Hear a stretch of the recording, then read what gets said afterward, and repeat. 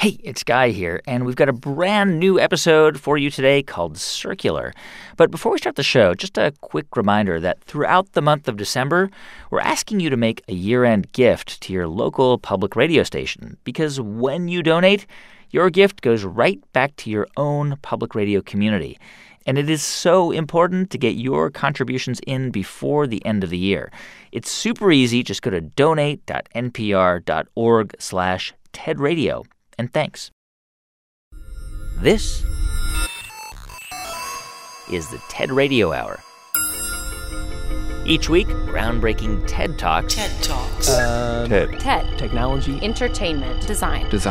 Is that really what it stands for? I've never known that. Delivered at TED conferences around the world. It's the gift of the human imagination. We've had to believe in impossible things. The true nature of reality beckons from just beyond. Those talks, those ideas, adapted for radio. From NPR. I'm Guy Raz.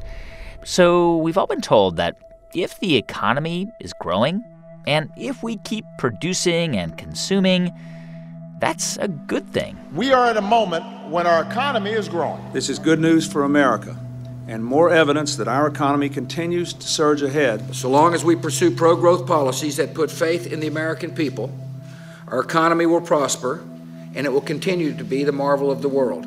But what if we're wrong? What if growth isn't the answer to a better world? Moments ago, the numbers for America's economic growth, or GDP, were just released. The economy grew by 7.4%. It's just 1.2%. Grew 4.1%. It grew 0.5%. 8.2% in the April to June quarter. Up 2.2. That's a 1/10 lower number than we were originally. Generally, how do we measure? How do we know whether an economy is doing well or not? How do most economists measure that? Well, that's an excellent question. And you know what? It never actually gets asked in an economics degree. I mean, wouldn't you think when students were studying economics that the first thing you'd ask is, well, what is an economy for and what does success look like? But that never actually comes up. It's just skipped right over. And so how you measure how well an economy is doing just becomes a deeply assumed turning towards GDP growth throughout my education and far too much throughout the education of students today. The assumption that, well, if this policy and that policy will lead to growth, job done. This is Kate Raworth. I am a renegade economist. I'm passionate about rewriting economics so that it's actually fit for this century that we are in. Most, if not all, policymakers, economists, they all agree this is a good thing, that growing an economy is good. It increases prosperity. I mean, it would almost be political suicide, right, for somebody to say, growth is a bad thing, let's stop it. But in general, right, most of them agree that the consensus is that growth is good, it spreads prosperity. It is indeed. It is a deeply powerful narrative. It could almost be political suicide to question it. Of course, that's exactly what Bobby Kennedy did in the 1960s, and he made a very famous speech. His brother John ran for election in 1960 on the promise of a 5% growth rate. So it was the growth narrative was absolutely at its height as John F. Kennedy was elected. But then Bobby comes along some years later and he questions it. If we judge the United States of America by that gross national product counts air pollution and cigarette advertising. And he says, in essence, GDP measures everything except that which we fundamentally value, the laughter of our children, the prosperity of our own lives, the health of our communities. It measures neither our wit nor our courage. It's been questioned for many, many decades. And this questioning, I think, is just getting stronger and stronger. And it's time to replace it with something fit. It measures everything in short, except that which makes life worthwhile. Kate Raworth picks up this idea from the TED stage. Global GDP is 10 times bigger than it was in 1950. And that increase has brought prosperity to billions of people. But the global economy has also become incredibly divisive, with the vast share of returns to wealth now accruing to a fraction of the global 1%. And the economy has become incredibly degenerative, rapidly destabilizing this delicately balanced planet. Our politicians know it, and so they offer new destinations for growth. I think it's time to choose a higher ambition, because humanity's 21st century challenge is clear: to meet the needs of all people within the means of this extraordinary, unique, living planet, so that we and the rest of nature can thrive. Progress on this goal isn't going to be measured with a metric of money. We need a dashboard of indicators. And when I sat down to try and draw a picture of what that might look like, strange though this is going to sound, it came out looking like a donut. But let me introduce you to the one donut that might actually turn out to be good for us. So imagine humanity's resource use radiating out from the middle. That hole in the middle is a place where people are falling short on life's essentials.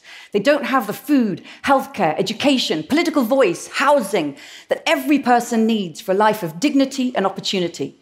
We want to get everybody out of the hole, over the social foundation and into that green donut itself.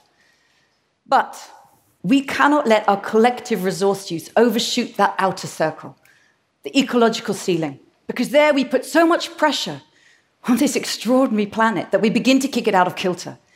We cause climate breakdown. We acidify the oceans, a hole in the ozone layer, pushing ourselves beyond the planetary boundaries of the life-supporting systems that have, for the last 11,000 years, made Earth such a benevolent home to humanity. So this double-sided challenge to meet the needs of all within the means of the planet, it invites a new shape of progress.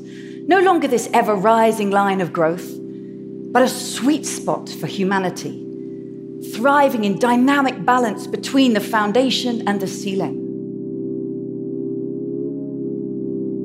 I'm not against an economy spending more money on the goods and services people need. The problem I have with the current obsession we have in our economies of growth is that we are structurally addicted to growth. We've structured the expectation of an ever-growing GDP into our financial system, into our political system, into our social lives. And so the design principles that politicians and economists should be looking at and reporting on and showing whether our economies are regenerative and distributive by design. And then whether or not GDP, goods and services sold, is going up or fluctuating or down a bit and then up, or up a bit and then down. That's a secondary thought, because what we want to get to is somewhere not just for more growth, but an economy that meets the needs of all within the means of the planet. So if our addiction to growth is the problem, is there a way to rethink how we live? From the clothes we wear, to the food we eat, to the materials we use to make everything around us. Could we reframe all of that to build a more circular system? Well, today on the show, we're going to explore that very idea and how most of the things we need today are already right in front of us. And for Kate Raworth, this circular approach could be the key to a new kind of economy, an economy that would not only help our planet, but also imitate the way it works. So let's think about the structure and the design of, let's say, 20th century industry. I would call it linear and degenerative. It's linear because think of a long pipe. We take Earth's materials, energy and materials, we stuff them in the pipe, we process them, make them into things we want, use it for a while, and then throw it away. So it's this take, make, use, lose linear process. And it's degenerative because it's running down the living planet on which we depend. It's polluting the waters, creating a hole in the ozone layer. It's deforesting the land, filling the atmosphere with excess, waste carbon dioxide. So it's degenerative. We need to move away from that linear process to a circular one in which the waste from one process becomes food for the next. And if we want an example, nature is like jumping up and down with her hand in the air saying, look at me, I'm the example you need. I've been circular for 3.8 billion years, please, and I'm thriving. You could learn a lot from me. There is no waste in nature.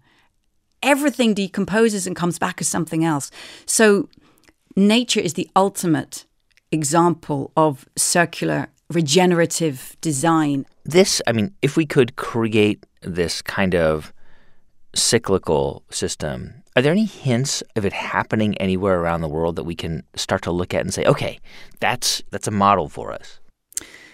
Yes, it's popping up all over in the way that most of the good things in life do. It's never going to be in one place, but I see it in individual industries or in particular countries. So in cars, there's a company called Open Motors who are making 100% electric, modular cars that actually you won't need to own. Why would you want to own a car? You just want to get somewhere. Yeah. It'll be a self-driving car. It'll be mobility as a service. In countries, China actually is really taking circular economy seriously and looking across its own economy. It's popping up in different places there. In cities, so the city of Amsterdam, the city of London are saying, hey, we really want to take this seriously. So let's jump out of a single product in a single industry and let's look across it, do a city scan and ask ourselves, what is all the material flow in this city and how can we loop materials round here instead of having them being shipped all over the world? And then at an industry level, there's a company like BioBean who will collect coffee grounds from cafes all over a city and turn them into what they call coffee logs. They can be used in fires as an energy source. So just like the best things in life, it's popping up all over because this is an idea that once people get the idea, then they look around at the industry they're in, the city they're in, the country they're in, the community they're part of and say, and what would it mean to start closing the loops here? Yeah, I mean, you describe yourself as a renegade economist. Do you ever feel like you're fighting a lone battle? Oh, I don't feel alone at all. And the ideas I'm talking about, of course, have been around for many decades. Sure. And just as with the renewable energy sector, right? It's been around for decades and there were some funny tinkerers who put solar panels on their house roof in the 70s and people thought they were quirky and people just persist and keep going until the scale begins to build, the technology improves and you know what, one day it just makes sense. Even in your pocket, it makes sense to do this instead of buying gas and coal and oil. And I believe this transition is going to do the same thing.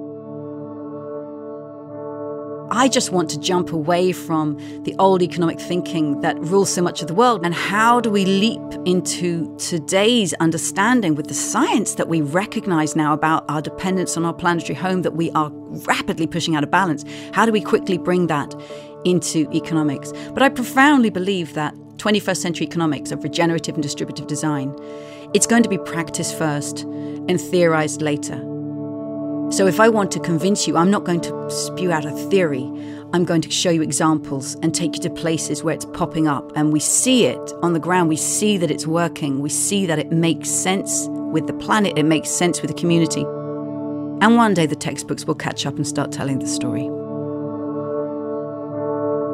That's economist Kate Raworth. Her book is called Doughnut Economics: 7 Ways to Think Like a 21st Century Economist. You can see Kate's full talk at TED.com. On the show today, ideas about building a circular world. I'm Guy Raz, and you're listening to the TED Radio Hour from NPR.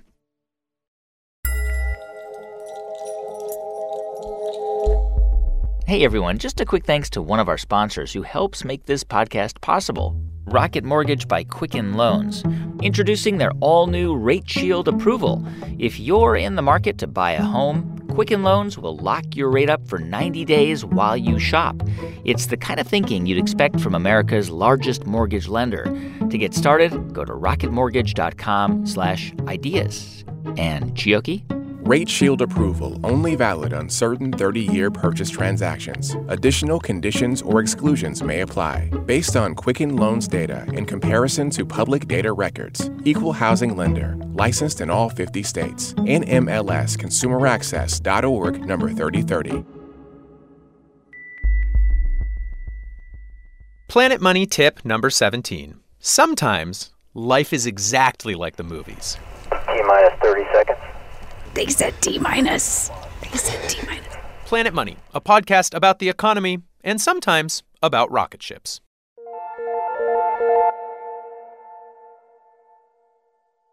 It's the TED Radio Hour from NPR. I'm Guy Raz. And on the show today, ideas about living in a circular world. Food, at the moment, is the single biggest damage that humans do to nature. This is Tristram Stewart. He's an environmental activist. And Tristram, he wants us to rethink our entire approach to food.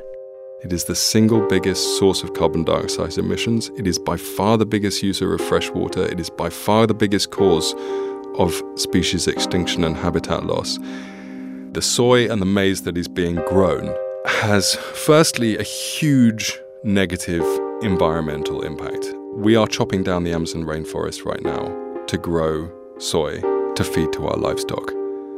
That is a monumental and irrevocable disaster for planet Earth. Every year, we throw out roughly 1.3 billion tons of food around the world. That's about a third of what we grow. And Tristram, he wants to change that. Here's more from Tristram on the TED stage. Yesterday, I went to one of the local supermarkets that I often visit to inspect, if you like, what they're throwing away. I found quite a few packets of biscuits amongst all the fruit and vegetables and everything else that was in there. And I thought, well, this could serve as a symbol for today. So I want you to imagine that these 9 biscuits that I found in the bin represent the global food supply, okay? We start out with 9. That's what's in fields around the world every single year. The first biscuit we're going to lose before we even leave the farm. That's a problem primarily associated with developing world agriculture, where there is a lack of infrastructure, refrigeration, pasteurization, grain stores, even basic fruit crates, which means that food goes to waste before it even leaves the fields. The next 3 biscuits are the foods that we decide to feed to livestock, the maize, the wheat, and the soya. Unfortunately, our beasts are inefficient animals, and they turn 2/3 of that into feces and heat. So we've lost those 2, and we've only kept this one in meat and dairy products. 2 more we're going to throw away directly into bins. This is what most of us think of when we think of food waste. What ends up in the garbage, what ends up in supermarket bins, what ends up in restaurant bins.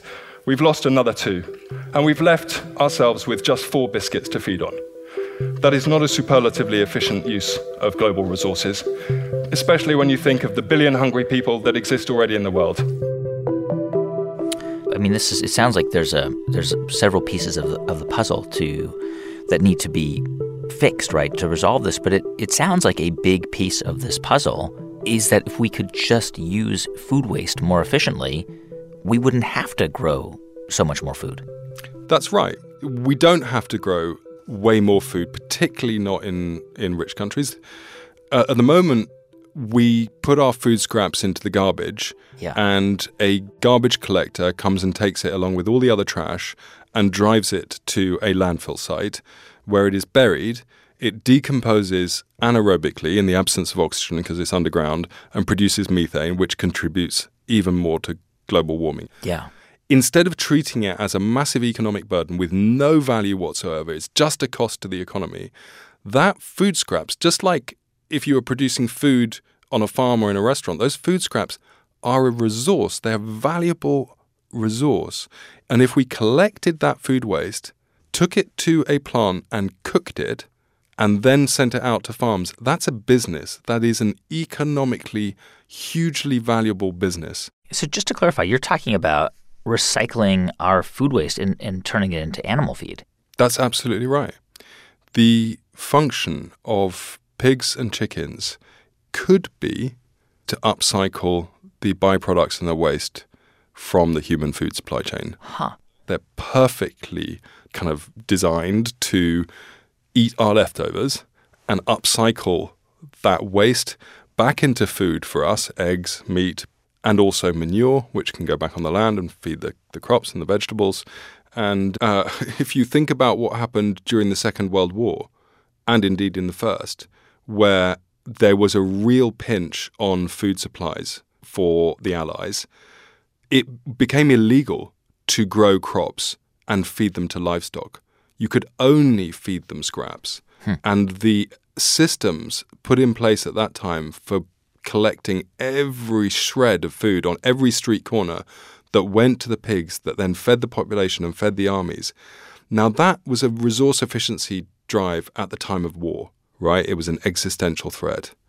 guess what? We have a new existential threat. It is called environmental catastrophe.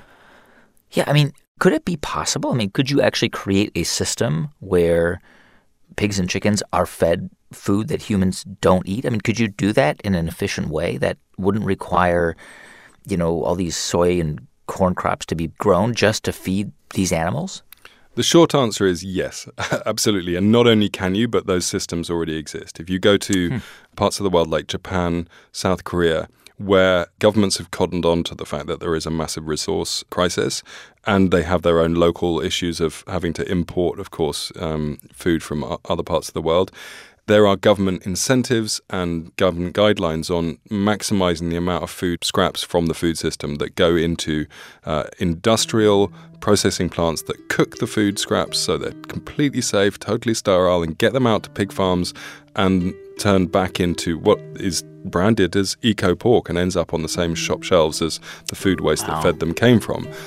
So those systems exist. They're industrial. They're scaled. They're that's normal, in fact, historically and geographically, and that is practiced all over the USA in small bits and bobs. But there's no reason at all why it shouldn't be centralized. Some food waste, as I said at the beginning, will inevitably arise. So the question is, what is the best thing to do with it? In fact, humans answered that question 6,000 years ago. We domesticated pigs to turn food waste back into food. If you cook food for pigs, just as if you cook food for humans, it is rendered safe. If we did that and fed it to pigs, we would save that amount of carbon. If we feed our food waste, which is the current sort of government favorite way of getting rid of food waste, to anaerobic digestion, which turns food waste into gas to produce electricity, you save a paltry 448 kilograms of carbon dioxide per ton of food waste. It's much better to feed it to pigs. I mean, it sounds like to solve this problem would require an enormous systemic series of policy changes. Like, governments have to harness their power to make this happen. But that also makes me feel helpless, to wait for politicians to solve this problem. And I wonder whether it also requires just behavioral changes among ordinary people to just decide that they are going to try and make a contribution. Is that even possible? It's not just possible. We're already doing that. We haven't got anything like as far as we need to, and we need to speed this up way, way, way faster than is currently the case. But if you look at food waste reduction, in the UK we achieved a 21% reduction in food waste in households. Yeah. And I believe there is a way of tipping socially into a system that completely changes the dominant paradigm in our society and shifts away from pure financial maximization to something much more wholesome. That is not impossible. Financial maximization is a recent construct. It didn't used to be the heart of our society, and it sure as hell can't be in the future. That's Tristram Stewart. He's an environmental activist and founder of the nonprofit craft beer maker Toast Ale. You can see Tristram's full talk at TED.com. So when it comes to the natural world, one of the most circular organisms are oysters. Yes. For starters, they clean water. Yes, so oysters can help filter out excess nitrogen. They're healthy and delicious and plentiful. And it is this incredible source of protein. And you can throw oyster shells back into the water where they will help to grow more oysters. Yes. Oysters grow on other oyster shells and form these incredibly protective reefs, which form habitats for fish. So I guess it's safe to say, Kate, that you like oysters? I not only like to consume oysters out of certified waters, but I, at some point back in 2009, 2010, began exploring oysters as a unit of living infrastructure. This is Kate Orff. She's a landscape architect in New York City. Yeah, I mean, I am a landscape architect, so I think people immediately assume that means like land and gardens for rich people or all the connotations that comes with it. But that's not exactly what Kate's interested in.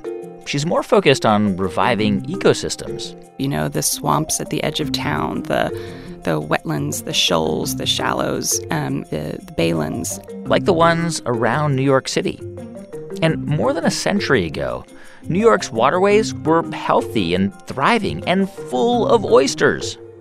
Yeah, so there were oysters as big as dinner plates in the Gowanus Canal, if you can imagine that. And around the sort of area where Fulton Street is now, there used to be these oyster boats that would kind of like back up to the edge of the shoreline and just open their backs, and then you'd like run on and buy oysters or shovel them off. And they were available just regularly on the street, like hot dog carts are ubiquitous today. Kind of helped the early New York civilization, if you will, kind of begin to thrive. So what happened? Yeah, there was a combination of factors, but literally, once oyster production and cultivation just became super industrialized, we literally just overfished and over-extracted all of our oysters. So I would say that combined with emptying sewage into our bays and just industrial waste products contributed to pretty much an all-out collapse of oysters in our kind of water bodies. And with that collapse, the thriving ecosystem, the aquatic and marine life, just disappeared. I mean, there is a kind of a point at which the physical landscape just breaks down. So Kate's been focused on using oysters to try and help restore New York's waterways. Kate Orff picks up her story from the TED stage. So now I want to introduce you to my new hero, and that is the eastern oyster. So, albeit a very small creature and very modest, this creature is incredible because it can grow, you can grow it, and it accepts algae and detritus in one end, and then through this kind of beautiful, glamorous set of stomach organs, out the other end comes cleaner water. And one oyster can filter up to 50 gallons of water a day. Oysters can attenuate and agglomerate onto each other and form these amazing natural reef structures. They really become nature's wave attenuators. And they become the sort of bedrock of any harbor ecosystem. Many, many species depend on them. I mean, it's amazing. One tiny oyster can filter dozens of gallons of water a day. Yes. And so what does that mean? Is the oyster bed literally cleaning the water that it lives in? Well, yeah. So oysters are filter feeders. You just imagine an oyster is like a giant stomach, that it's sort of pulling water through its shell and filtering it out and pushing out that waste product.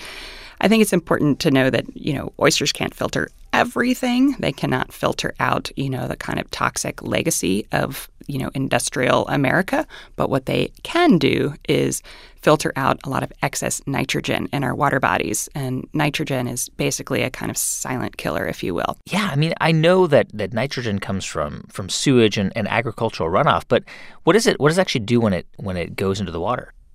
So literally, it pulls the oxygen out of the water. It creates essentially kind of a toxic environment. So tragically, you have these water bodies that are kind of totally overloaded with nitrogen. You have mass fish die off, or you have mass turtle die off.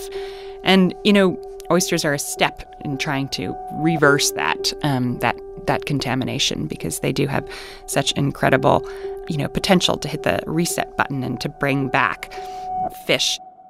And right now in New York, this is happening, right? Like, you are working on a project to revitalize some of these oyster beds around Staten Island. Yes. So the work of the project, which is called Living Breakwaters, it's a rocky breakwater structure that's going to be seeded with oysters. And so it will always have that kind of risk-reducing capacity. But over time, as the oysters grow, it's going to become this incredible new habitat for fish. And we learned that fish, particularly in this urban area in the New York harbor, have no space for juvenile fish to keep from being eaten by the big fish. So we have this kind of segment of the breakwater itself that we're calling kind of public space for fish. So is it fair to say it's almost like building a coral reef for other sea life? Yes, in a way. I mean, a coral reef in tropical or in different environment is performing a similar set of ecosystem surfaces. We were talking earlier about, what was New York like in 1850. You have to imagine these reefs sort of visible from the surface of the water, right? Oh, wow. You could see them popping out? Right. They would be popping out of the water. And if you were to be a scuba diver and go underneath the water, rather than flat, muddy bottom that has been where these reefs were erased previously, you would see this incredibly three-dimensional mosaic of spaces. You would see juvenile bass fish kind of darting in and out of these reef streets, lobsters and crabs scooting along. You might even see seals hauling out on the surface of the breakwater itself, just teeming with aquatic life. It'll probably take 10 years, 20 years, but the whole point of the project is that it is not, something that is ever finished. It is trying to set into motion a regenerative cycle.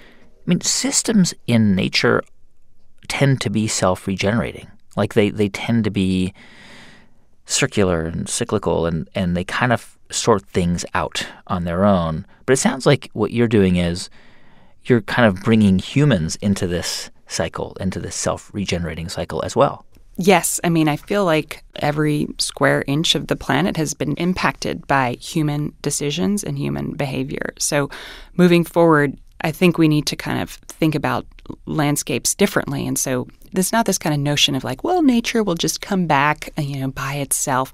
We have altered the chemistry of our water. We have clear-cut forests. We have dammed our rivers and so on.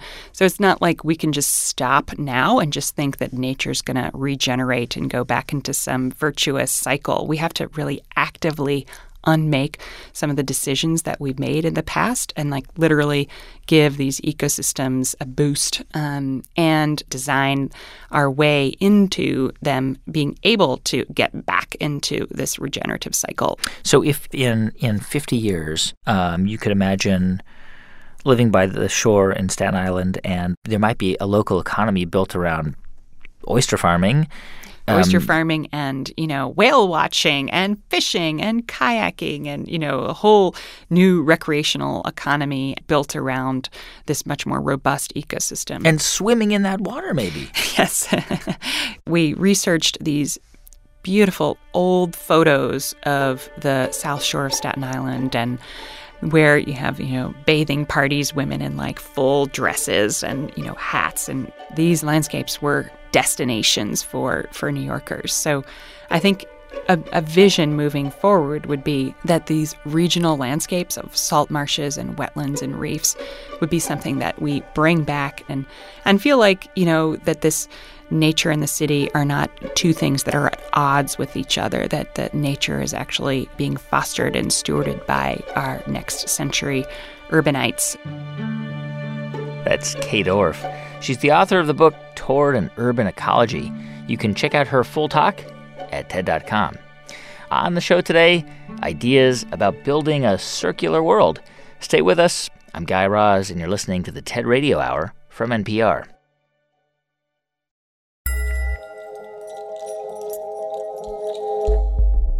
Hey, everyone. Just a quick thanks to two of our sponsors who help make this podcast possible. First, to Microsoft. Microsoft wants you to know that the newest member of the Microsoft Surface family, the Surface Pro 6, is now faster and more powerful than ever before. So you can get even more done, whether it's from your office or on your couch. Take the keyboard off and draw on it easily, or snap it back on and type on it like a laptop.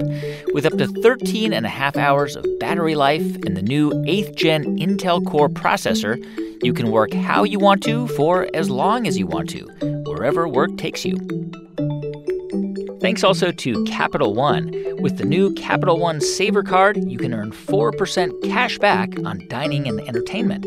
That means 4% on checking out that new restaurant everyone's talking about and 4% on watching your team win at home. You'll also earn 2% cash back at grocery stores and 1% on all other purchases. Now, when you go out, you cash in. What's in your wallet? Credit approval required. Capital One Bank, USA, N.A. And one very last thing, don't forget to go to donate.npr.org/TEDRadio to show your support for our show and for your local public radio station. And thanks.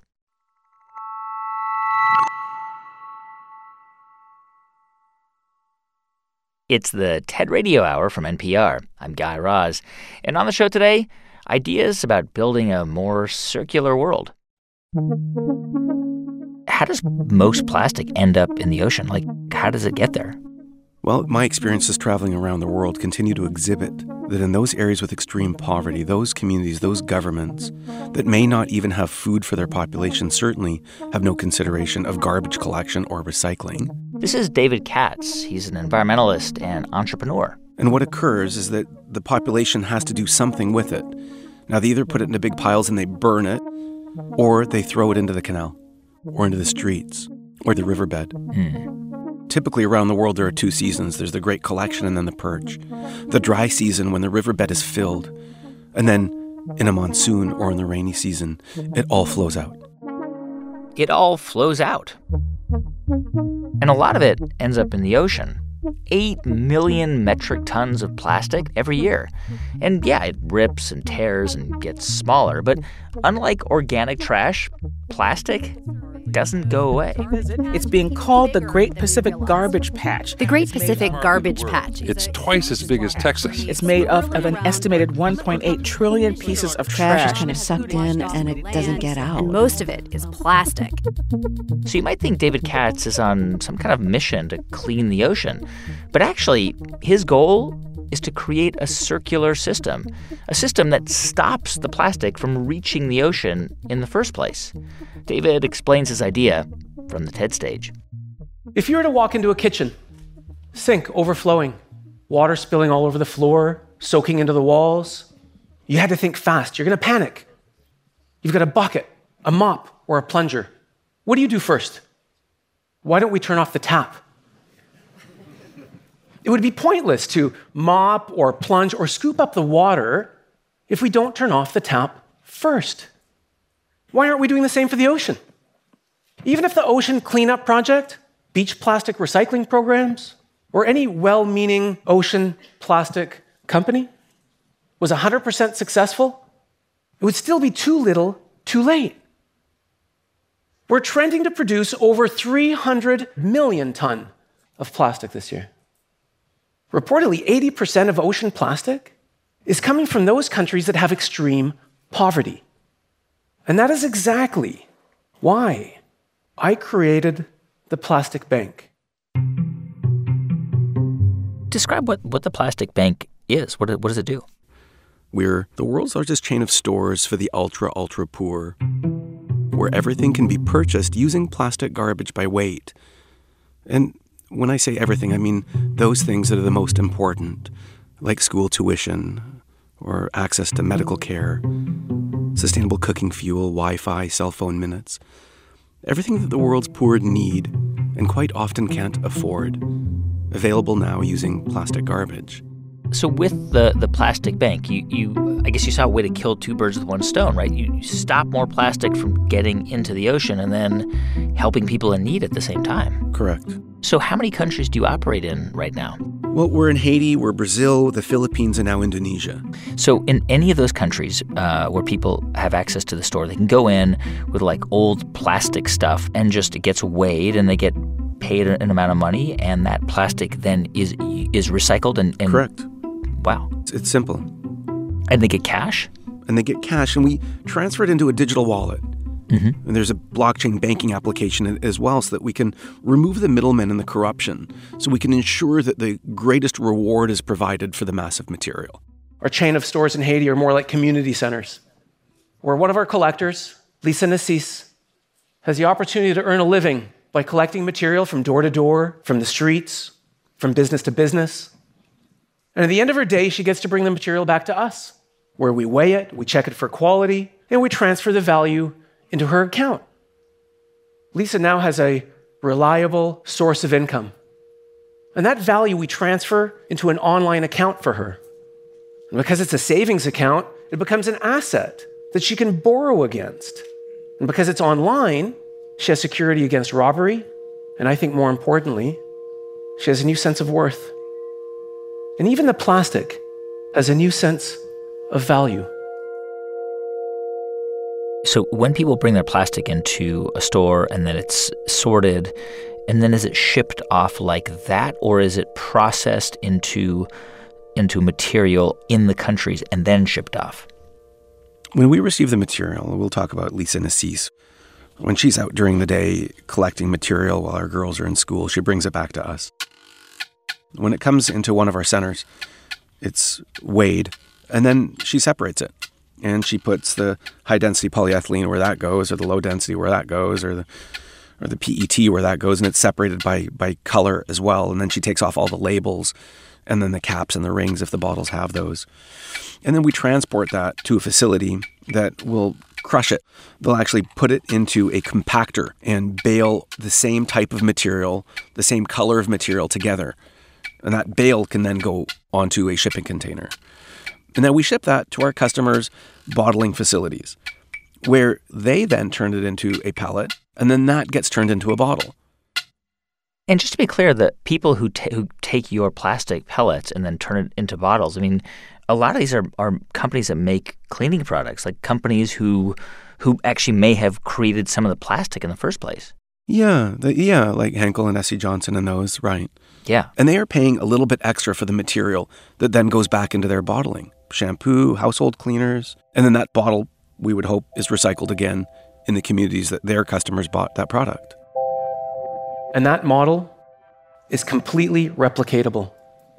In Sao Paulo, a church sermon encourages parishioners to not just bring offering on Sunday, but the recycling too. We then match the church with the poor. Or like in Vancouver, any individual can now return their deposit refundable recyclables, and instead of taking back the cash, they have the opportunity to deposit that value into the account of the poor around the world. So you look at this and you say, all right, we need to go to the source of this. We need to take the plastic before it even hits the ocean and then just collect it, and then we can recycle this into material that can be used in other recyclable products? The beauty as it unfolds for us is that we create a new paradigm around the material. We are much more like a bank than a store. Now, we are an opportunity, like our newest center is on the island of Bali, where our bank branch engages the population to bring us their household material before they go grocery shopping. And then they have the opportunity to buy more rice, buy more oil, buy more other things. I mean, it's sort of clear that what you're trying to do here is to create a circular economy. What we do can't be considered anything but circular. We take a material value, exhibit the value of it, allow people to benefit from that value. It goes back into packaging. It comes back into society. The value is revealed again. It's collected, put back into packaging, and on and on. And I think importantly as well, when we equate it to like a dollar bill, if you've got a dollar bill or a $5 bill, you go to the store, you pay for something with the $5. The $5 is not destroyed. It's circulated. Sure. It continues to circulate. And that's what we do, but with plastic. You, like, create a commodity out of plastic. We've created a currency out of plastic. That's what we've done. So that it is never thrown away. David Katz, founder and CEO of Plastic Bank. To hear his full talk, go to TED.com.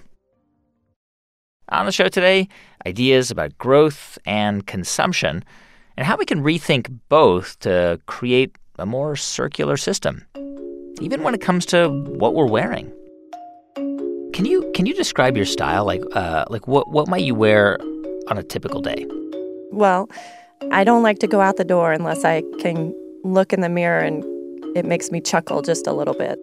This is Jessie Arrington. She's a graphic designer. So, something unexpected like pattern clashing is one thing I like to do. So maybe I'll put a stripe with a plaid or, a floral with a polka dot or something like that. That's always fun. And then I think that color has a big impact on not only how you're feeling, but how people respond to you. So, like, as a way to stand out, it's just really fun to wear really bright colors.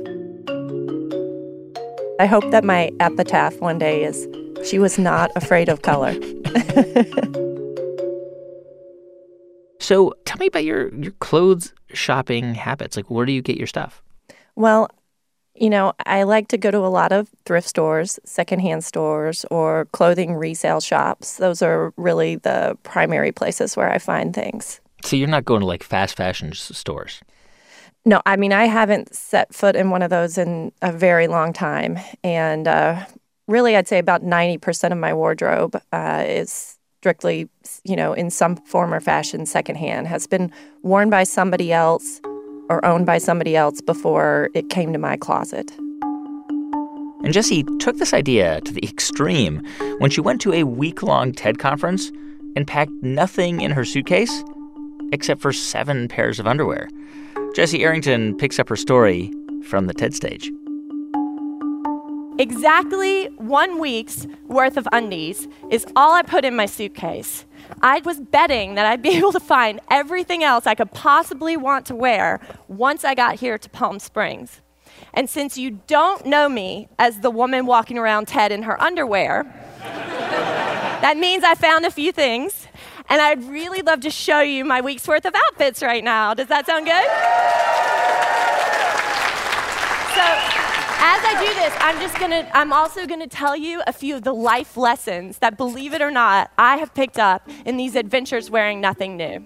So let's start with Sunday. I call this Shiny Tiger. You do not. Can you describe some of the outfits that you wore? So yeah. Let's start with Shiny Tiger. This is on Sunday. Do you remember what that looked like? Yeah, I think it was like a gold sequin skirt, and there was just like this tiger print blouse. If you can pull off tiger stripes with a gold sequin and then like a pop of red, I don't know, it's just fun. Monday, color is powerful. It is almost physiologically impossible to be in a bad mood when you're wearing bright red pants. I'm wearing red pants, some cowboy boots over the top of the red pants, and this smock-like thing that I found in the thrift store. I love when you can find something that's been hand-sewn. Tuesday, fitting in is way overrated. I think maybe it was like a big swing tent dress that I found. And again, that was one of those pieces that somebody created something really special. I think it was 4 different kinds of fabric all patchworked together in this big swing tent dress. And then I wore sort of like a red sash as a bandana kind of thing on my head. And that was the one when I went back and watched the talk recently. I was like, oh, I wish I still had that one. That is special. I hope somebody good has that one. All right, so after TED ended that week, what'd you do? You gathered up your clothes and what'd you do with them? Well, actually, I'll tell you a secret. I gathered up my clothes and I went on a road trip to Austin for South by Southwest. So I actually did get a couple more wears out of everything. But before I left Austin and flew back to New York, everything got donated to a thrift store there. So maybe I helped migrate a few pieces from the Palm Springs desert to the Austin thrift shops. Yeah, it was before this interview, I was just kind of reading a little bit about the fashion industry and clothing, and I kind of knew this but didn't realize this, but clothes manufacturing, like textile dyeing, is the second biggest polluter of clean water in the world. This is after agriculture. And apparently a lot of this has to do with just the mass proliferation of fast fashion, like super cheap clothing. Like you can just go into one of these, we know the stores, and just buy something really cheap, wear it once or twice, and then just throw it away. And lots of people do this. Well, and we're trained to do this. It's almost been told to us that it's our patriotic duty. I remember living in New York after 9/11. It was like, go downtown and shop. Go shop. Go shop. And okay, I guess I can see that. But I think we need to rethink, not just our consumerism, but our economies in general. And how can we base them less on consumption, and at all costs and without being thoughtful. Well, we were talking with David Katz about, the similar problem with plastic, which isn't necessarily cleaning up plastic waste, which is a huge problem, right? But it's that we're just making so much of it every day without realizing that we don't actually need to make so much because there's so much that we can just recycle. And that seems to be the problem with clothing, that it's made so quickly now. and the supply chains and the production systems are so efficient, and the cost of labor is so low because of how they're manufactured, people certainly in developed world can just buy lots of clothes. Apparently, people now buy 60% more clothing than they did in the year 2000. Well, we have so much invested in it. Think about how, we've been told that how we look is who we are. And we're constantly having to, stay in line with trends and things like that. Another thing that's great about reusing clothing is that you get to play with those trends and you get to mix them up. And, there's nothing new under the sun. If it's a trend right now, it has happened at some point since the Industrial Revolution. And you can probably find it out there in a way that it already existed, a way that's more original, a way that tells a bigger, deeper story than buying it off a rack with 50 others. Yeah. I found myself for the last, 25 years just wearing a sweatshirt and like a headband and sweatpants. And now all of a sudden it's the coolest thing. All I need is like some neon sunglasses and I just blend right in. And, You look like one of the really trendy kids now. Yeah. I think a lot of style comes from within. It doesn't have to be new, and it doesn't have to be expensive, and it doesn't have to have damaged the planet or hurt somebody. This fast fashion movement is so new that we're still, I think it's 2011 that it really hit its height, and we're still dealing with what that means. And I think the public is still becoming educated about that. And I have seen pushback from people, from consumers wanting to be more conscious.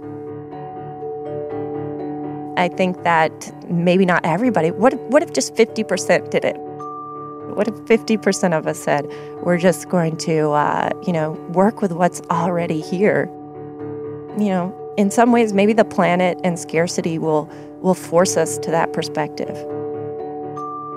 That's Jessie Arrington. She's a graphic designer. You can see her full talk at TED.com.